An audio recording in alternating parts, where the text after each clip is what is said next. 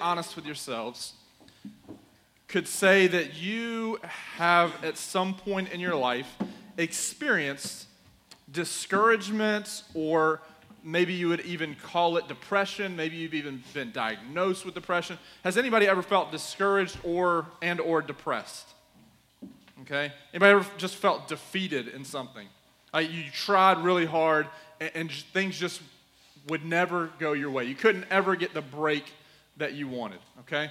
We've all been there on some level, I'm sure, right? Maybe some of us have experienced it worse than others, right? Maybe some of us have dealt with it to the point where we needed to seek treatment, counseling, medication, whatever. Maybe some of us have just been through a season where, man, we were just really discouraged. Or maybe there was just a short period of time where we just felt like maybe we just needed to give up on whatever it was that we were pursuing. And maybe you have given up. You've probably experienced it at this point already, and I have a little bit of bad news for you. It's going to happen again at some point, right? Just because you get older and you're like, oh, if I just get out of middle school, things will be better. Well, they will be, because middle school is the worst. But like in high school, other things are going to affect you, right? And if I can just get to college, or I can get out of school or out of my parents' house or away from the people that I'm around, right? There's still going to be discouragement. There's still going to be defeat. There may still be seasons of depression. Like if I can just get married, if I can find that perfect husband or perfect wife. They don't exist, by the way. But they're good husbands and they're good wives, and there's still things that are going to depress or defeat or discourage us. And you think, oh, if I can just have kids, they'll make me happy, and I'll get a puppy, and there'll be cats, and there'll be all kinds of crazy. I'll have a lot of money and a good car, right? And I won't be anything like my parents, and it'll be great. Like all of that, all this stuff that you think is going to happen, it's not all going to be perfect, right? There's going to be great times, and we pray for great times. But reality is, because we live in a broken, fallen, sinful world, there's always going to be seasons where we feel discouraged. There's going to be seasons where we feel defeated.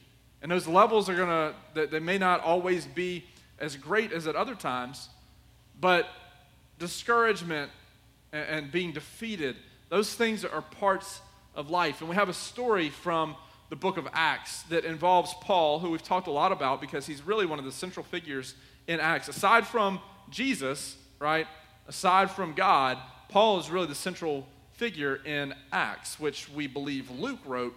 But it has a lot to do with the first disciples or apostles who are out teaching and spreading the gospel, and Paul is right in the middle of that. And so we're going to pick up in Acts 18, verse 1. The last time we were together, we talked about having a teachable attitude and kind of how we engage Scripture and how we engage culture. Paul takes those valuable lessons that he talked about in Acts 17, and he's seeking to apply those same things in Acts 18 as he goes to a place called Corinth. Whom he's going to write 2 letters to the Corinthian church in Corinth later on, 1st and 2nd Corinthians, right? Or if you run for president, you can call it 2 Corinthians, which is cool too. All right, anyway, sorry. Last political joke. All right, most of you didn't get that, but it's cool. Acts chapter 18, verse 1, it says, after this, this is after everything that happens in the Areopagus, which we talked about last time. After this, Paul left Athens, and he went to Corinth, and he found a Jew named Aquila, a native of Pontus, recently come from Italy with his wife Priscilla, because Claudius had commanded all the Jews to leave Rome, and he went to see them, and because he was of the same trade, he stayed with them and worked, for they were tent makers by trade. And he reasoned in the synagogue every Sabbath and tried to persuade Jews and Greeks. Okay, so the scenario is this. Paul shows up in this place called Corinth. He's just left Athens. He shows up in Corinth. He connects with some Jewish brothers and sisters in Christ that he knows. They share the same ethnicity. They share the same cultural background, being Jews, but they also share faith in Jesus Christ. And so this is kind of their bond here. But they also have the same profession, which is what? What do they make? Tents. They're tent makers. Paul has a profession, but he uses his occupation of being a tent maker to fund and to launch him into ministry. This is an interesting little note. It has nothing to do with what we're actually going to talk about in just a second. But Paul, even though he has an occupation which makes him money, look, there's this thing that happened in the first century. Guys like me who are full-time ministers didn't get paid to do it. Paul didn't get paid to go and preach and teach like I have the benefit of doing. Paul went and preached and taught on his own dime. He relied on people to take care of him wherever he went, but he also had the occupation of being a tent maker to help get him where he needed to get in order to share the gospel. But Paul, the important thing is Paul used his occupation, used his abilities and his talents as the means to share the gospel. See, Paul didn't identify himself as a tent maker. Paul identified himself as an apostle of Jesus Christ. He used his occupation to support his primary function.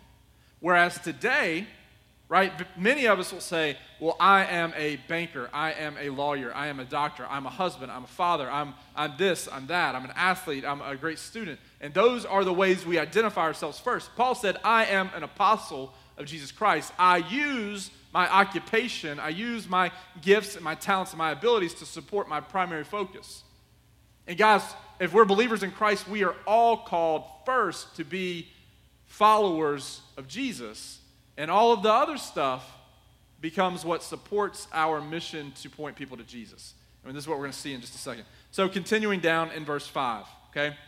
When Silas and Timothy arrived from Macedonia, Paul was occupied with the word, testifying to the Jews that the Christ was in fact Jesus. And when they opposed and reviled him, he shook out his garments and said to them, your blood be on your own heads. I am innocent. From now on, I will go to the Gentiles.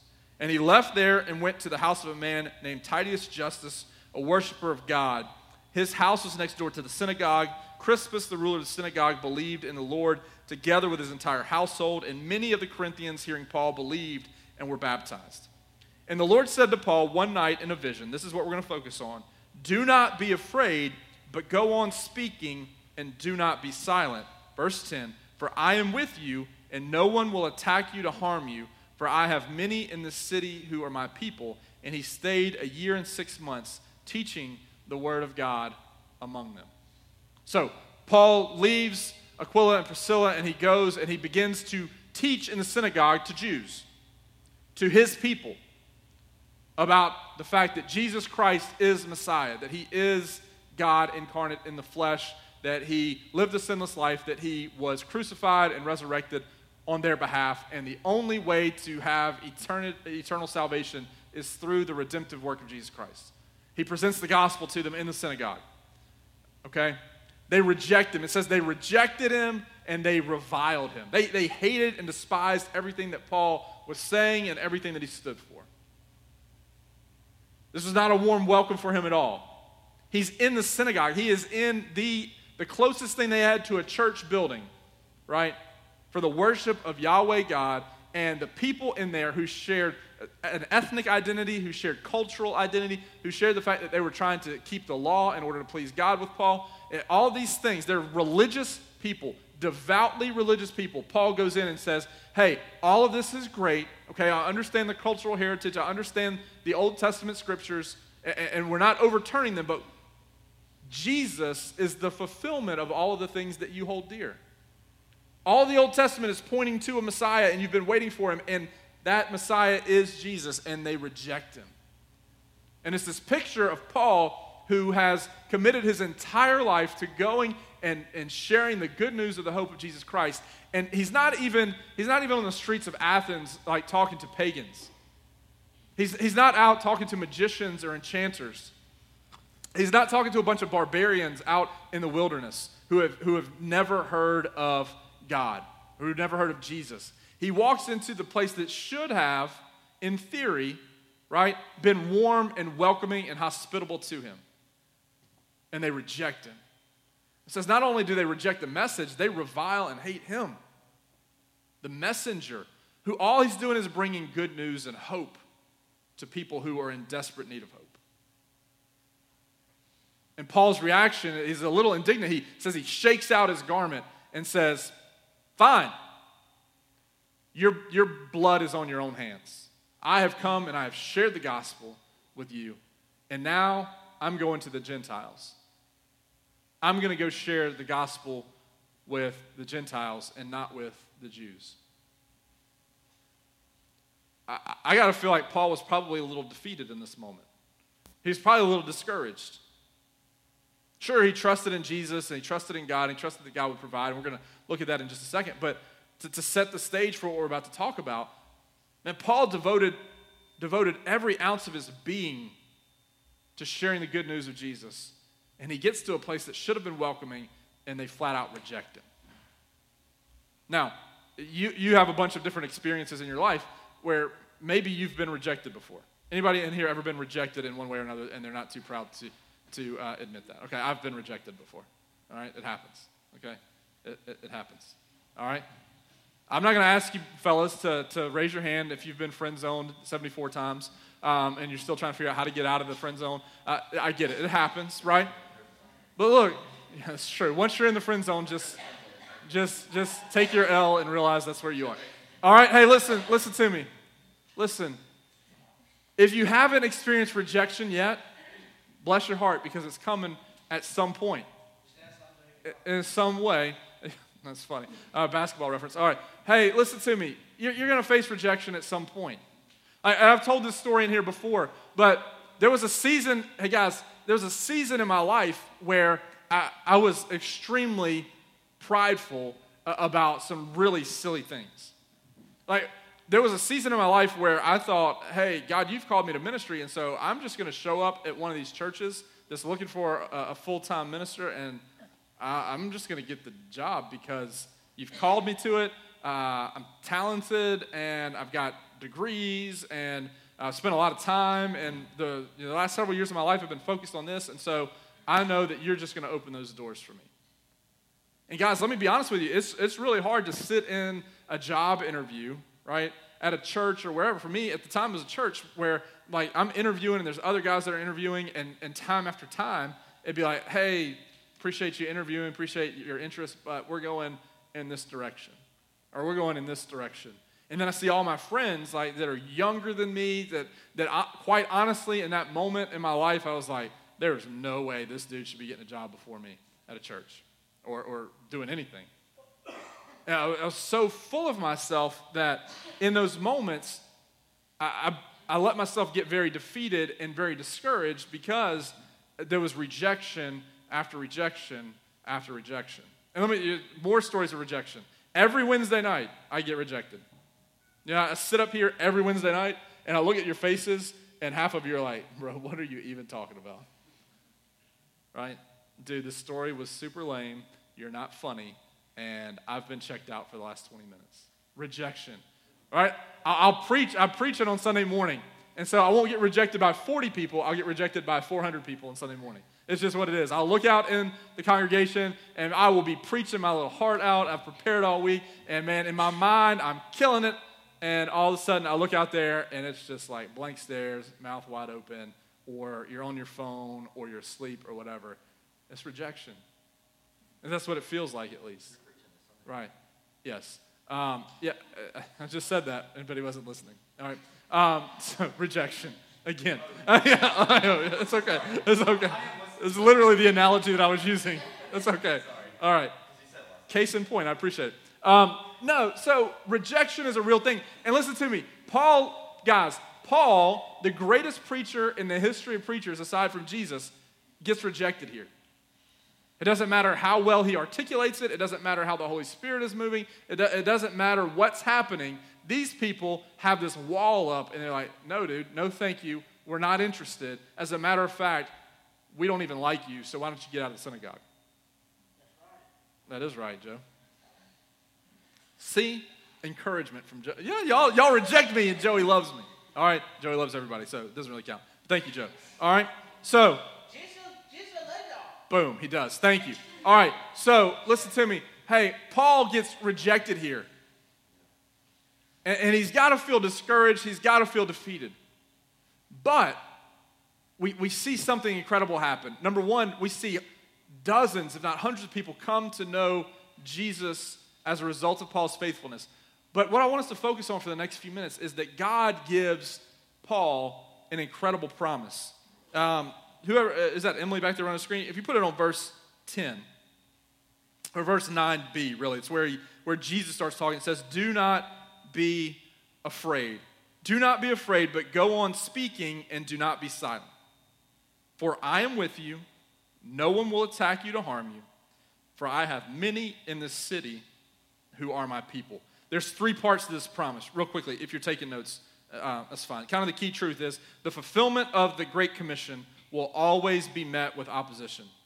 The fulfillment of the Great Commission, right, where Jesus commands us to go, therefore, making disciples of all nations, to make disciples of all nations, baptize them in the name of the Father, Son, and the Holy Spirit. Our calling, he repeats it really in a different way in Acts 1:8. It says, when the power of the Holy Spirit is upon you, you will be my witnesses in Jerusalem, Judea, Samaria, and to the very ends of the earth. Our calling as Christ followers, if we have placed our faith in Jesus Christ, is to go and to point people to the saving knowledge, redemptive work of Jesus Christ. And so in order for that to happen, right, we have to put ourselves out there. And guys, anytime that the gospel is being presented, there's going to be opposition of some kind. There's going to be obstacles. Just like anything else you do in your life, if you are working hard towards something, there's going to be obstacles. You're training really hard to be a great athlete, and there's injuries that set you back, right? Or you're working really hard in school, and there's distractions that take place, right? Or you're working hard on this relationship. Fellas, you see her on Instagram, you're like, oh man, she's hot, whatever. But then you're like, oh, she got a boyfriend, right? That's an obstacle, all right? All right, probably an obstacle you should back away from and just be like, okay, she's got a boyfriend. But you pursue her anyway, whatever, obstacle, right? She moves off to another place, obstacle. We're met with obstacles and challenges, opposition to things all the time. Guys, listen to me. There's real spiritual warfare that takes place when we are trying to point people to Jesus. There's going to be opposition. Paul experiences that. But God gives him a promise in verse 10, a three-part promise. He says, do not be afraid and continue to speak and do not be silent. And then he gives three reasons, really. The first, okay, I am with you. If you're taking notes, three things. I am with you. God is always present, okay? The big word is that he's omnipresent, okay? That God is it just means he's present everywhere. But God is constantly and consistently present in the life of a believer. He's always there. We have that repeated throughout the New Testament, that God is present. And he specifically tells Paul in this context, I am with you. One thing we have to understand is that this promise is given specifically to Paul in the first century in Corinth for the time and place in which he's in. But we can take some of the same truths and apply it to the 21st century that Paul applied it to in the first century. God is always with you. Now, can you think of someone in your life that is always there for you? Now, you can think of a lot of people that are almost always there for you, but there's no one in your life that is absolutely always there for you. You say, oh, well, my dad is always there for me. My mom's always there for you. They're not always there for you. And the bad news of human life is they won't always be there for you because we face death, we face sickness, we face circumstances, and there's not anyone that's always going to be there for you. You can make promises in your life. I will always be there if you need me.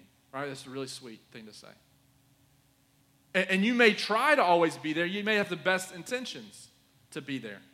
But you're human, and we face obstacles and circumstances. Yet God is immune to circumstances, right? He's never going to break a promise. There's never going to be something too big in his life that comes up where he can't be there for you because he's God and he exists outside of space and time and can be all places at all times forever and ever, anytime he wants. He's always there.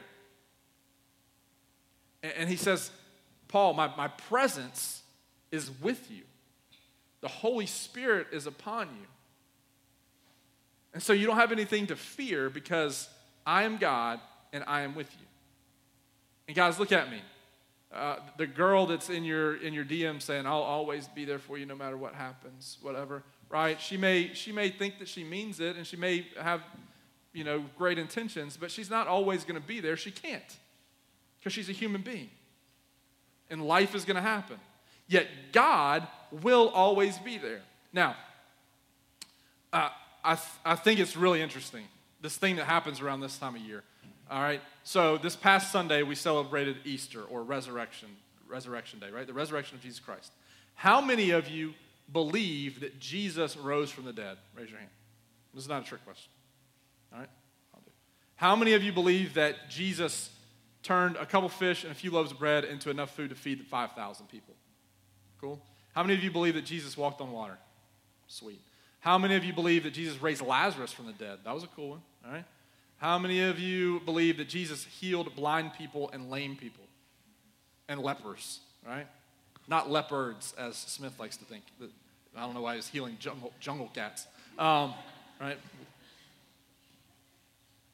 We believe that Jesus did all of that. We believe that God parted the Red Sea, right? And the Israelites walked through it, and then the Egyptians were crushed with it. Then he drops manna from heaven every day for like 40 years, which is pretty cool. There was like water that came out of a rock. Pretty cool trick also. There were all the plagues like frogs and hail and water turning into blood. Cool stuff. God does a lot of really neat stuff in the Bible, and we believe all of it, as we should, because it happened.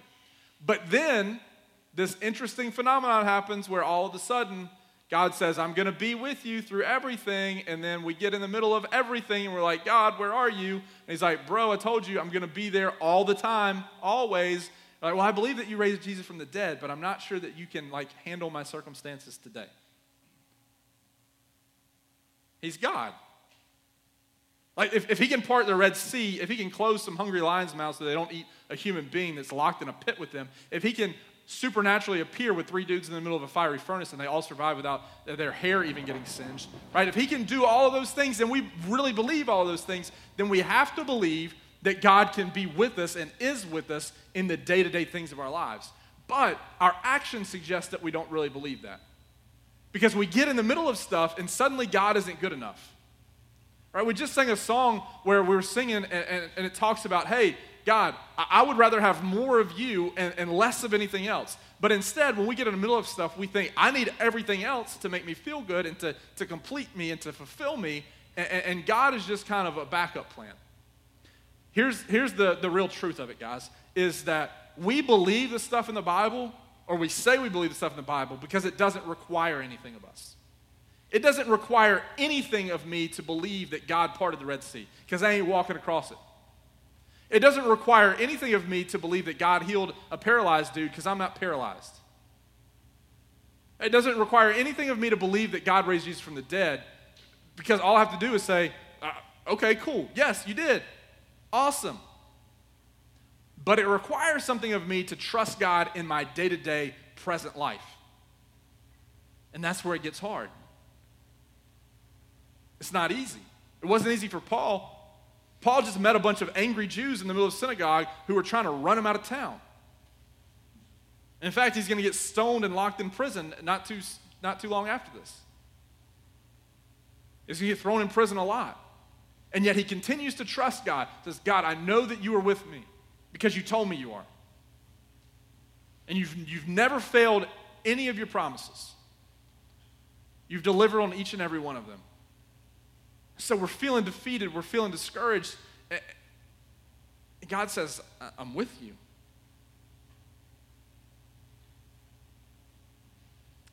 And if we really believe God is who he says he is and believes his promises, then rather than trying to add stuff to our lives to try to make us feel better, to overcome the discouragement, what if we just said, God, I trust that you're here.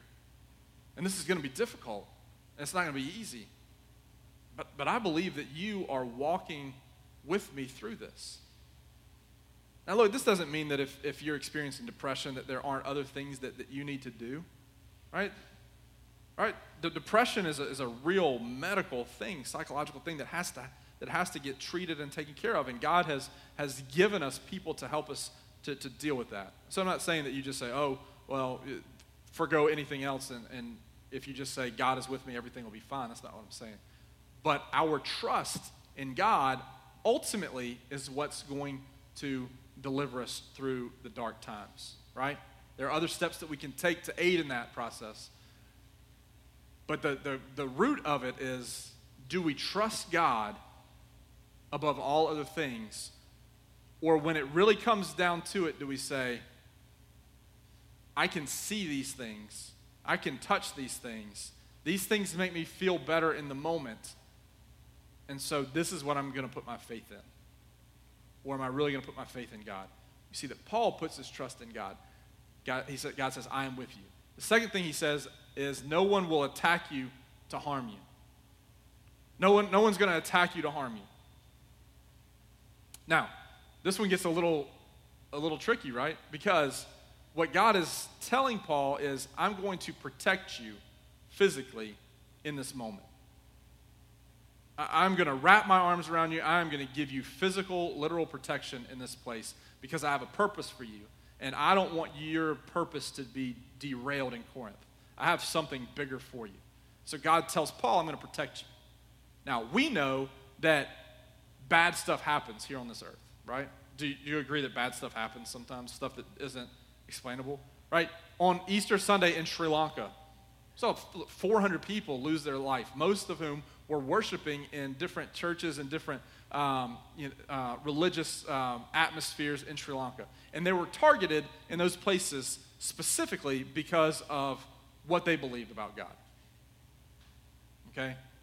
Many of them Christian worshipers going to worship a risen Savior on Easter Sunday, and they were killed because of their beliefs. You say, well, God told Paul that he wouldn't bring any harm to him.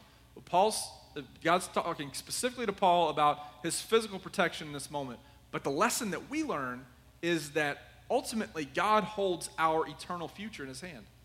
And there is no harm that can come to us that can affect our eternity with God if we're in Christ Jesus. If we have a relationship with Jesus Christ, no matter what harm, no matter what obstacle happens to us on this earth, our eternity is secure. Paul is going to write about this to the Roman church in Romans chapter 8, where he says there's absolutely nothing that can sever my relationship from Jesus Christ, my eternal future and hope that I have in him. Not angels, not demons, nothing. There's nothing that can separate me from the love that Jesus Christ has engaged me with. And Paul learns that lesson in part from this experience in Corinth, that there's nothing that can come between me and Jesus Christ. And so for me and you, are we going to hurt? Are we going to suffer? Are we going to have heartache and heartbreak here on this earth? Absolutely. You know why? Because we live in a fallen world because of sin. That's part of the deal. But we can live in freedom in this life because we know that our eternal future is already secured. And what that means is that we don't have to worry about the pressures of this world, right? We don't have to live in this moment where we're slave or captive to the world because we know that the world is ultimately going to pass away. And so our insecurities, our doubts, they die when we die and are left behind. And we get to experience Jesus for all time without doubt, without insecurity, without self-worth or self-esteem issues, no peer pressure, no brokenness. Everything will be perfectly restored to the way that God created it. You don't have to worry about the ACT or your GPA. You don't have to worry about being the best athlete or being the last person picked at an athletic competition. You don't have to worry about whatever traumatic events you suffered at home. You don't have to worry about the pressures of dating relationship. You don't have to worry about any of that stuff for all eternity. But we allow ourselves to be held captive by it here for this momentary part of all eternity. Like in the grand scheme of eternity, Francis Chan does this incredible illustration with a rope. I stole it and used it on a Sunday morning one time. But imagine this endless timeline that represents all eternity. If you were looking up here, you guys know what a timeline looks like, right? Just the straight line, okay? Except when we talk about history, our timeline has a beginning point over here, right? Somewhere over here to your left and my right. There's a beginning point, and it goes on and on and on and on that way. And you learn about in history certain periods of history, right? You may study the American Revolution, right? And before that comes this period of exploration, right? Where all of these European countries are sending explorers all around the unknown world. Right? And then you jump past the American Revolution and you learn about the early part of our country, and then you get into the Civil War, and you get into Reconstruction, and you get into the turn of the century, all this industrial age that's happening, and then you have World War I and World War II, and then you get into the Cold War. You learn about all these different things that happen, and they're all in segments along the timeline. All of that is compressed, though, in the grand scheme of eternity. Right? The average life expectancy in America is always going to be somewhere between 70 and 80 years old. Imagine 75 years put on a timeline that stretches out throughout all of eternity. I mean, from there, you wouldn't even be able to see. It'd be just a speck on this timeline. Yet we focus all of our energy, all of our effort, all of our emotion, everything that we have is focused on this world when we are going to spend eternity alive with Christ. But we put all of our focus in what can I do that's going to last at most 75, 80 years, but probably a few weeks or months or years. When instead, scripturally, we've been called to have this focus on things that will last for eternity. So while we're focused on doubts and insecurities and we're focused on stuff that has to do with me, God says, why not focus on this person's soul, their eternal future? Because that's going to last for all eternity, one way or the other, with God or separated from God.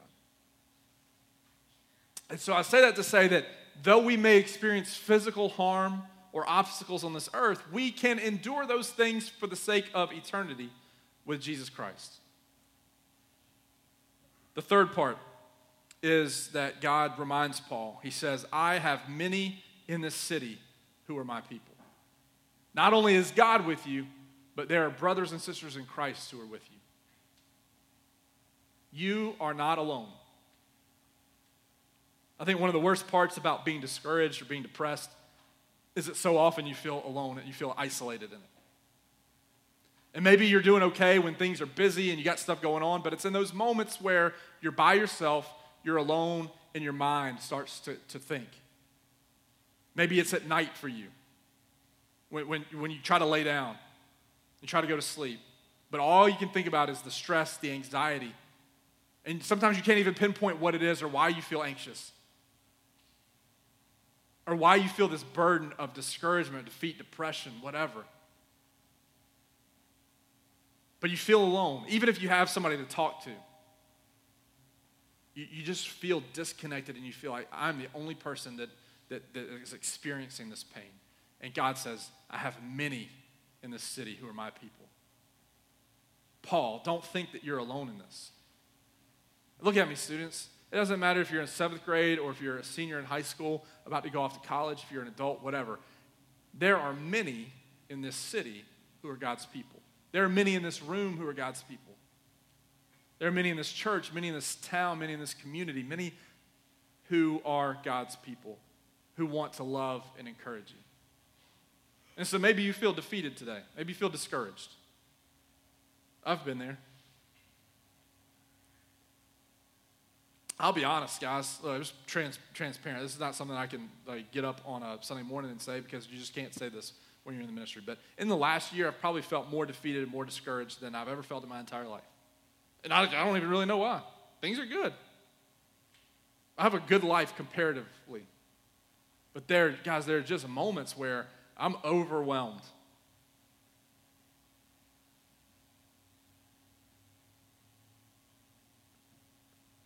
It's a very real thing. And we're all, at some point, going to feel it. And that's why God has created the unity of the church. Ecclesia, the Greek word in the New Testament. A gathering together of people who believe the same thing, that believe in Jesus Christ. They have unity in Christ.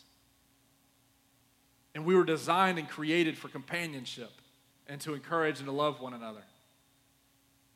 Right? You remember in Genesis 1, we've talked about this. God's going through creation and he says, on the first day, I created this and it was good. On the second day, I created this and it was good. God created this and it was good. God created this and it was good. God created that and it was good. He created the heavens, the seas, and it was good. He created light and it was good. He created trees and it was good. He created animals and it was good. God created man and it was good, but it was what? Not good for man to be alone. It's the first thing in all of creation that God says, man needs something else. It's not good for him to be alone. And so God creates not only man, but he creates woman, right? But he creates us in part because he knows we need one another. So he says, Paul, I have many in my city who are my people. Look at me. If you're struggling with something, you're defeated, you're discouraged, and you're like, I can't tell anybody about this. No one will understand. That's your pride talking. and you got to let go of it, and you got to say, hey, look, perhaps this is something that I've got to share with somebody. Now, you got to find the right person, right? But know that there are people that love you, that care about you, that value you. I know of one right off the bat that gets paid to do it. And Joey. He's probably more qualified. Go talk to Joey. He's probably better at keeping secrets too. But seriously, God is always with you. He's not going to allow anything to overwhelm you or to overcome you that won't be made whole, that won't be made perfect in eternity. And he has many who want to love and encourage you and support you as you walk and journey through life. The most encouraging part of this, and then the band is going to come and lead us one more song. That last little part of what we just read. In verse 11 it says, he stayed a year and 6 months teaching the word of God among them. Paul could have very easily, justifiably just said, I'm done. Y'all ran me out of the temple and I'm just through with everybody in this city. Instead, he stayed for 18 months proclaiming the gospel. He was encouraged because he knew God was with him. He knew that there was no harm that was going to come to him that he couldn't overcome. And he knew that there were many in that city to love and encourage him in the name of Jesus Christ. So my prayer is that we would be encouraged by those things as well. That we could live in the light of eternity because we know that God has already defeated death. He's already conquered sin. He's already conquered this world. And so there's nothing on this earth that can derail you from living a life that honors Jesus if you'll focus on him.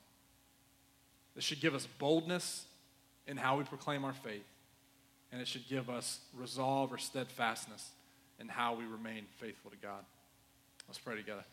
Father, I thank you so much for this group. God, I thank you for the way they love one another, the way they encourage one another. God, we are so thankful, God, that we serve a God that is alive, and not only alive, God, but active in our lives. God, we believe that you are with us always.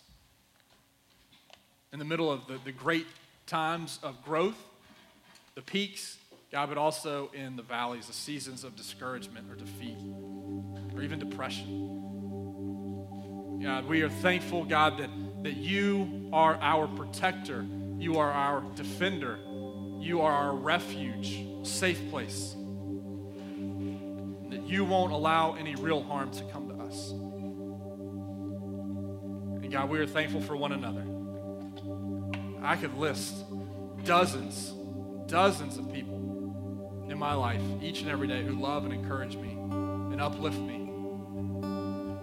And when I'm at my lowest, continue to love me anyway, God, and I'm so thankful for those people. I pray that we would be that person to someone else, and that we would also realize that we're all going to be in need of encouragement. And I pray that we would humble ourselves to the point where we can ask for that we can seek that out. God, we ask all these things in your name. Amen. You guys stand and sing.